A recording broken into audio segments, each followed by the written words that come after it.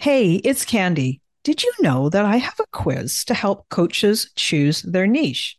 Yeah, I do. It's super popular and it has been taken more than 20,000 times. This is a fun quiz that takes you about 2 minutes to do, and it will probably give you way more clarity on choosing your best coaching niche. So now, whether you say niche or niche, it's going to work for you.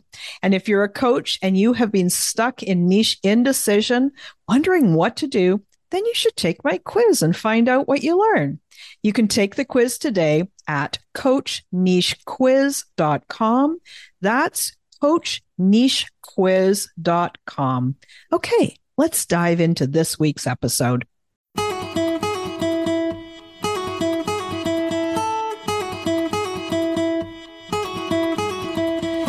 Welcome to She Coaches Coaches. I'm your host, Candy Motzek, and I'm going to help you find the clarity, confidence, and courage to become the coach that you are meant to be. If you're a new coach, or if you've always wanted to be a life coach, then this is the place for you. We're going to talk all about mindset and strategies and how to, because step by step only works when you have the clarity, courage, and confidence to take action.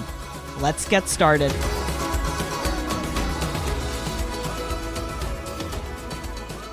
Hey there, I am so glad you're here, and welcome back to She Coaches Coaches. Today, we're talking about imposter syndrome again. We started this conversation last week, but there's a lot to it, so I wanted to do a second episode on a different aspect. If you haven't had a chance to listen to that episode, it's episode 38. Don't worry, I've popped the link in the episode notes. You don't need to listen to that one to get the benefit from this one. Now, a quick reminder about imposter syndrome. It's something that loads of high achievers have. So if this is you, know that you're not alone. Imposter syndrome is essentially when you secretly think you're a fraud.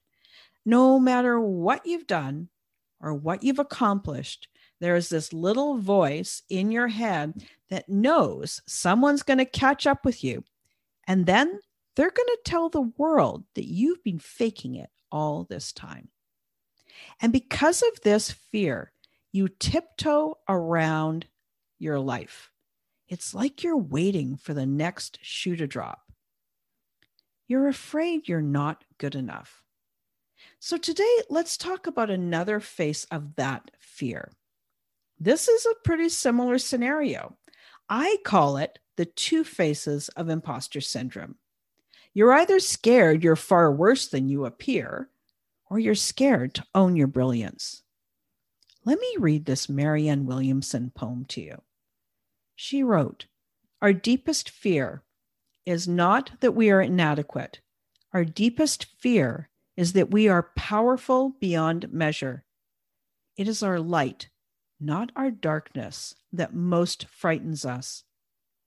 We ask ourselves, who am I to be brilliant, gorgeous, talented, fabulous?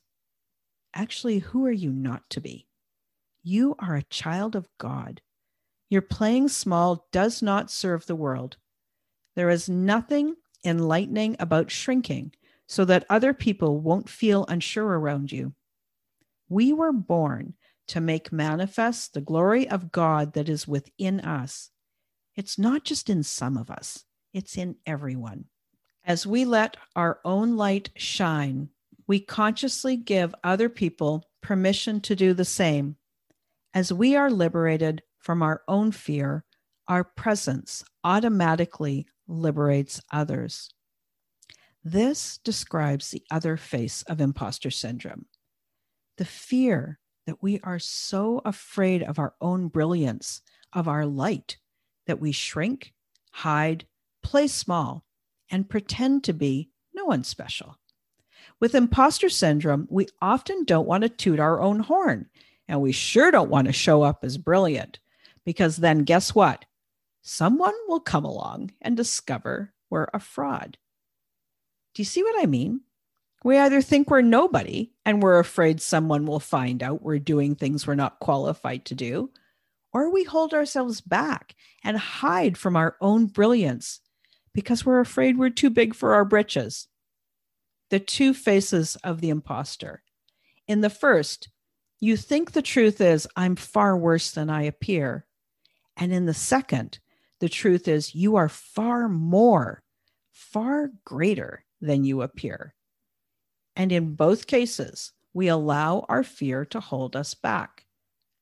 This reminds me of the story about how circuses train baby elephants. They start by tying that little baby elephant's leg with a rope, and they tie that rope to a stake in the ground so that he's tethered and he can walk around just within that little range. He's too small, and even though he might pull and try, he can't get free and wander off. They continue to tie him up every day as he grows. And pretty soon, when he's grown to a size that could easily pull free, he doesn't, because he's trained himself that he can't. And so he never does. He plays small. He's perfectly trained, despite the fact that he is amazing, massive, strong, and intelligent. What about you?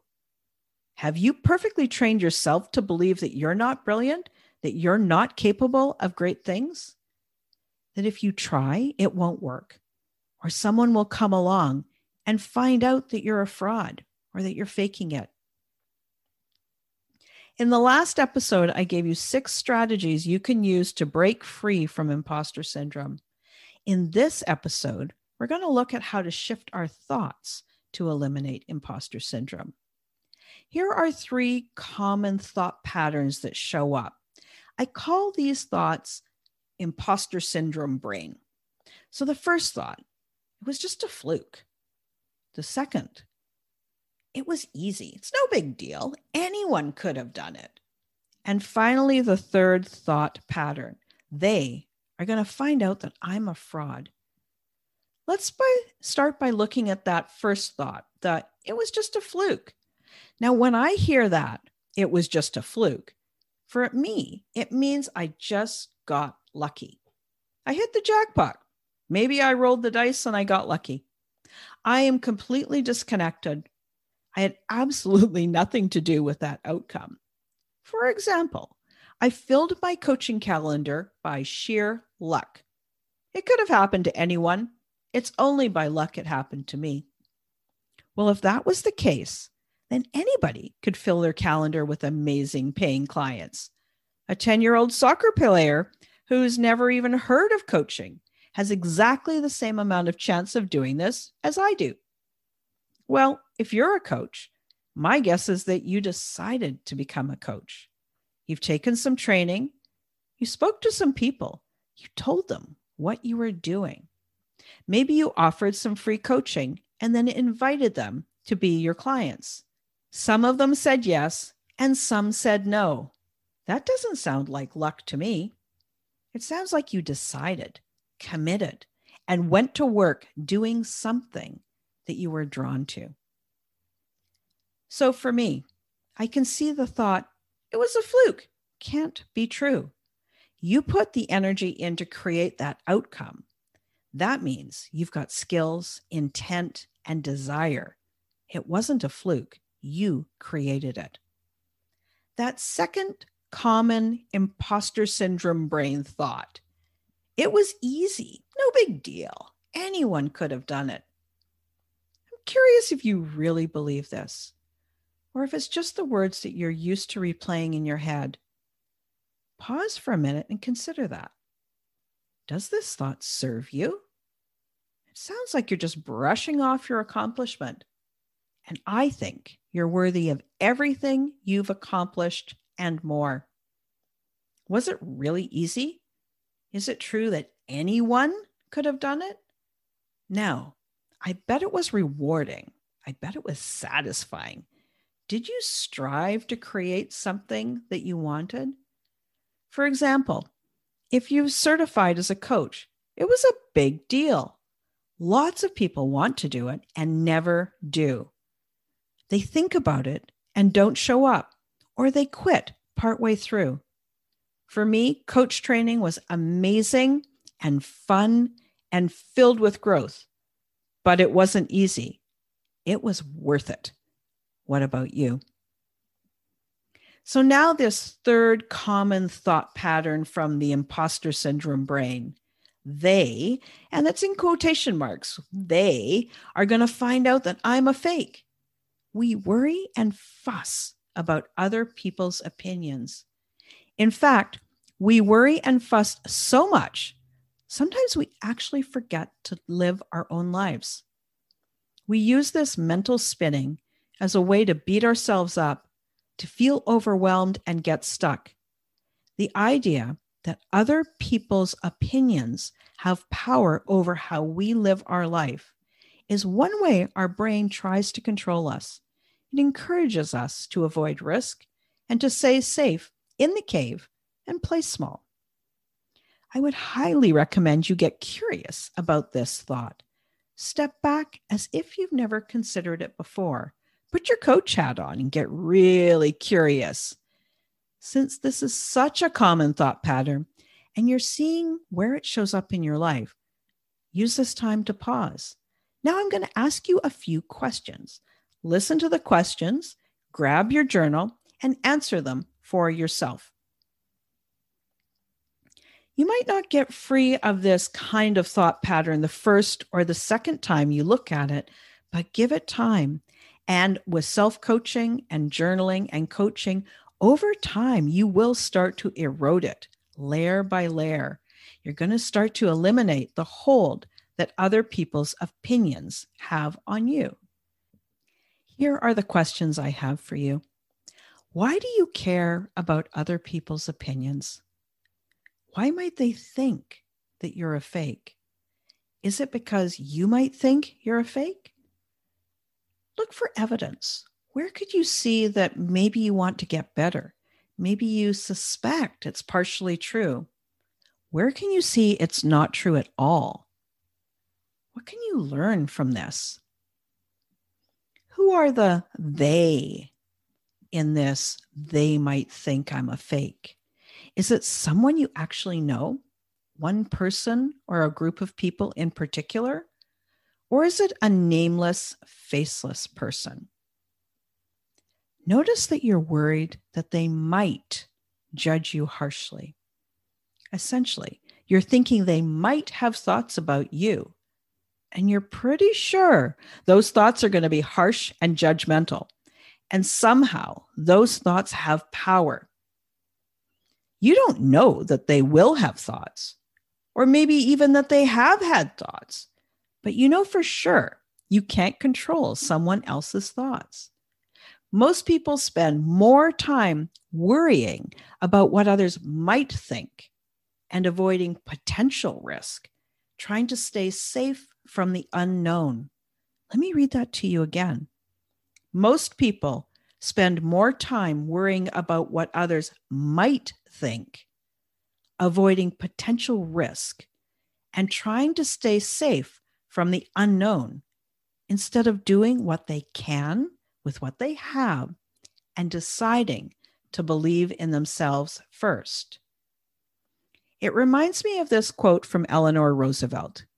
You wouldn't worry so much about what others think of you if you realized how seldom they do. But what if they're so wrapped up in their own life that they don't even think about you or judge you at all? That's essentially what her quote is saying, right? They're thinking about themselves. They're not worrying about you. Here's another thought for you. What if they judged you and they love what you've done? What if they highly respect it?